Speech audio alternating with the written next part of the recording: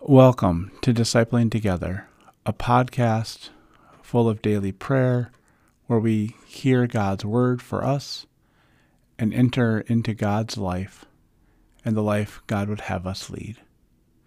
My name is Pastor Dan Foster, and I am a United Methodist pastor serving in southern Minnesota. This is the season of Advent, where we are preparing ourselves for the coming of God's Son, of God, God's self, into our lives. So I invite you to take time to slow down during this season and enjoy and hear God's word for you.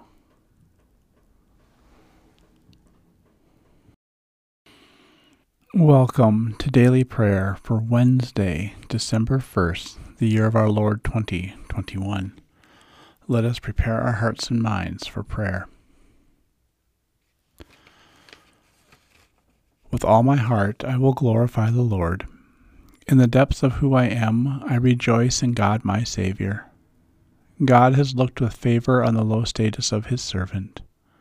God has shown strength with God's arm. God has scattered those proud in the thoughts of their hearts. God has pulled the powerful down from their thrones and lifted up the lowly. God has filled the hungry with good things and sent the rich away empty-handed. A reading today comes from the 11th chapter of the Gospel of Luke. When the crowds grew, Jesus said, "This generation is an evil generation. It looks for a sign, but no sign will be given to it except Jonah's sign. Just as Jonah became a sign to the people of Nineveh, so the human one will be a sign to this generation. The queen of the south will rise up at the judgment with the people of this generation and condemn them, because she came from a distant land to hear Solomon's wisdom.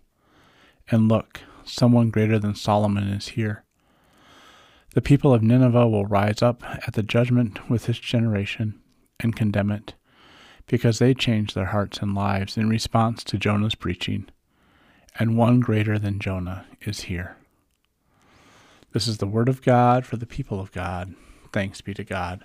Amen. Let us pray. Gracious God, help us to hear the words you speak to us, that we might be changed in our hearts and lives and turn to follow you instead of our own desires. Help us to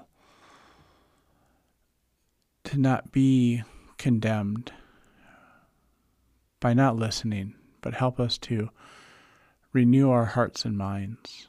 Help us to hear your voice and respond to your voice and repent of that where we have gone wrong. We pray all this in the name of your Son, Jesus, who taught us to pray. Our Father, who art in heaven, hallowed be thy name. Thy kingdom come, thy will be done, on earth as it is in heaven. Give us this day our daily bread, and forgive us our sin, as we forgive those who sin against us. And lead us not into temptation, but deliver us from evil.